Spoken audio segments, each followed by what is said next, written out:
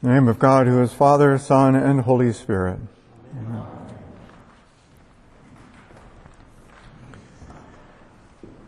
Recent American history has evoked a reckoning. Movements such as Me Too, the facing of past and present racism, even in the church, and the dismantling of many Confederate statues and symbols are but a few of the shifts just in recent years. This reckoning is an unveiling of long-buried patterns of denial and privilege that is leading us to a deeper awareness of our collective unfinished business of creating a society with liberty and justice for all. Yet as our heightened commitment to justice comes as grace-filled liberation for many, for others the present moment is a threat to previous ways of organizing power and has inspired an equally intense resistance that seeks to preserve racial, gender, sexual, and other kinds of barriers and prejudices. Those empowered by the ways of denial are not happy about this reckoning. In her book, The Great Emergence, Phyllis Tickle describes this reckoning as a once every 500-year rummage sale, during which the political and religious foundations shift and crack, and institutions go from chaos to realignment in ways that are both hopeful and dangerous, exciting and disorienting. She writes that the central question during the transition is, who is in charge? Who has power? And how is it being used? The deepening levels of political and religious polarization and partisan strife in our culture points back to Tickle's question. In his last book, Morality, Restoring the Common Good in Divided Times, Rabbi Jonathan Sacks writes about this phenomenon. Quote, something new is happening, the sense that the other side is less than fully human, that its supporters are not part of the same moral community as us, that somehow their sensibilities are alien and threatening, as if they were not the opposition within a political arena, but the enemy, full stop. We are in the midst of the cracking and do not know the extent or the duration. The desire after the worst of the pandemic to return to normal has confronted the undeniable reality that whatever that normal was way back in February of 2020 is not coming back, while what will be is not yet fully known. As old structures of power are questioned and critiqued, but before new ones have coalesced, we are at an impasse that invites very careful reflection and mindful discernment as to the faithful response in word and deed. If we are paying attention, we come around to the seasons of the church year and her feasts over and over again, yet as if meeting them for the first time. The collects and readings are the same, but the moment, the now of each feast and each season is unique and unrepeatable. The reckoning of Christ's life and work among us takes on ever more urgent importance and is an ever more vital source of unshakable hope amidst the disorientation. It is good to celebrate Christ the King. Necessary to that celebration is to take seriously the claim of Christ the King for today among us, within the changes and chances that 2023 have brought us. Christ the King disorients and reorients, evokes frustration and hope. Perhaps only Trinity Sunday's arrival in the admonition to the preacher, please just don't say anything heretical. It is a truth claim and title that by itself evokes a range of reactions about spiritual power and authority.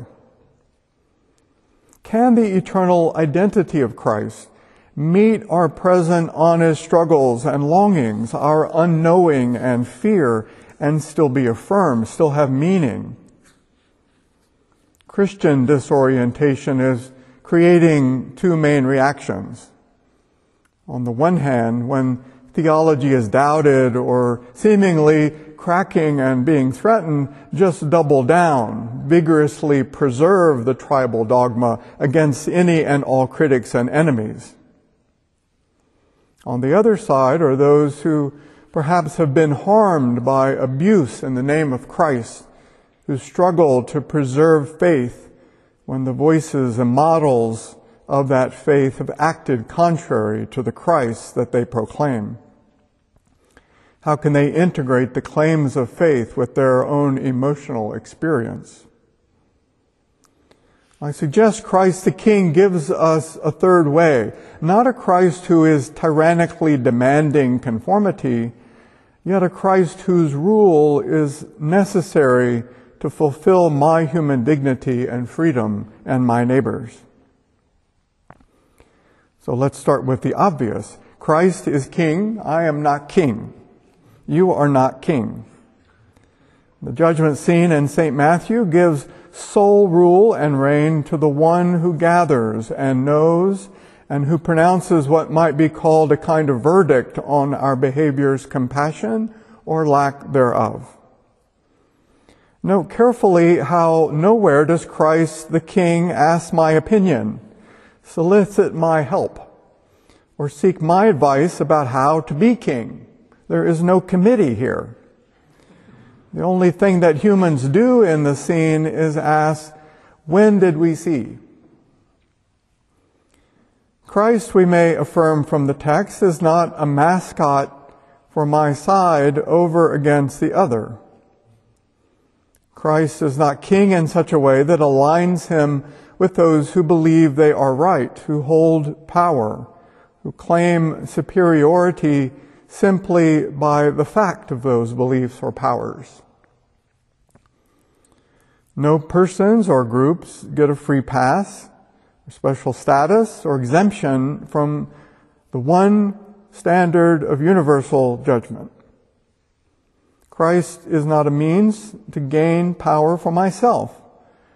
Christ is not available to be weaponized into a sword with which I might smite the infidels. What we would need to know if we were going to construct a theology of power based on knowing, exclusion, absolute answers, and fixed boundaries is curiously missing from this story. Such as, when will the final judgment come? We don't know, because the story does not say when the final judgment will come. How can we definitively know who are these sheep and who are the goats? We cannot. The story identifies what sheep and goats do, not who they are. Christ knows ultimately who they are. Do we help execute judgment against our enemies? We do not. Has much energy been spent by Christians seeking to answer these questions and who believe that answers are attainable? Yes. Are the answers any of my business? No.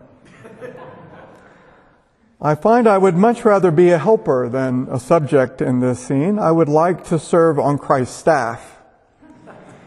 Yet, wise understanding is not rightly oriented toward inventing what the text does not provide, but first taking as given that we are not many kings who must rule over those in error, but limited and imperfect humans in fellowship with other equally limited and imperfect humans. The story, purely distilled to its essence, is reinforcing the differences between the divine vocation and the human vocation. and pointing towards how these separate powers interact with one another. When we aspire to act divinely, we are set right by Christ, who is giving us back the gift of our human creatureliness and limits. Our human creatureliness with all of its glory and honor, all of its passing breath mortality. Part of the gift and glory of being human is what we do not know, don't get to know, cannot know, what is hidden from us, what is of an altogether different order of reality from our ways of understanding. Good for us. Our vocation is to let the unknowns be unknown, so that we can then attend to the human quest of love for our neighbor. Christ the King asks us to awaken to being human not as a problem to be overcome, but as a gift to be received and shared. What is not said, what is kept in God's own being, what is missing is information that also makes the story very formative, in that our attention is now pointed toward seeing and doing what we can, not what we cannot. That is where our power resides. Our deepest search is for Christ, but this very Christ, who is King, himself declares that our search is not fulfilled in esoteric theories and speculation, not in power over others as only God can hold, but presence with and service to others.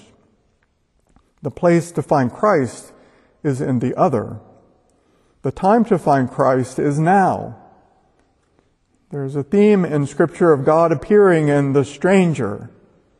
Christ is always coming to me in the other person. And by God's grace, I am Christ going to my brother or sister. To locate Christ as the one encountered in the other puts me in an open, expectant, and generous posture. In other words, makes me human. Aware of what we do not know, but on the last day will know, because then and only then will we be fully known and know as we are known. Our power is liberated toward human flourishing in this our waiting time before the setting right of the world. In our care of the least of these, we discover an adventure bigger than our unknowing, that Christ the King is present to us through them, that we are present as Christ to them. That is the reckoning to which we are called. In those moments of seeing and responding in love, we are choosing to be counted among the blessed inheritors of the kingdom, and indeed already are. That compassion participates in and adds to what foretells what will come in the end of violence and exploitation, the end of greed and idolatry, the end of division and ingratitude. Amen.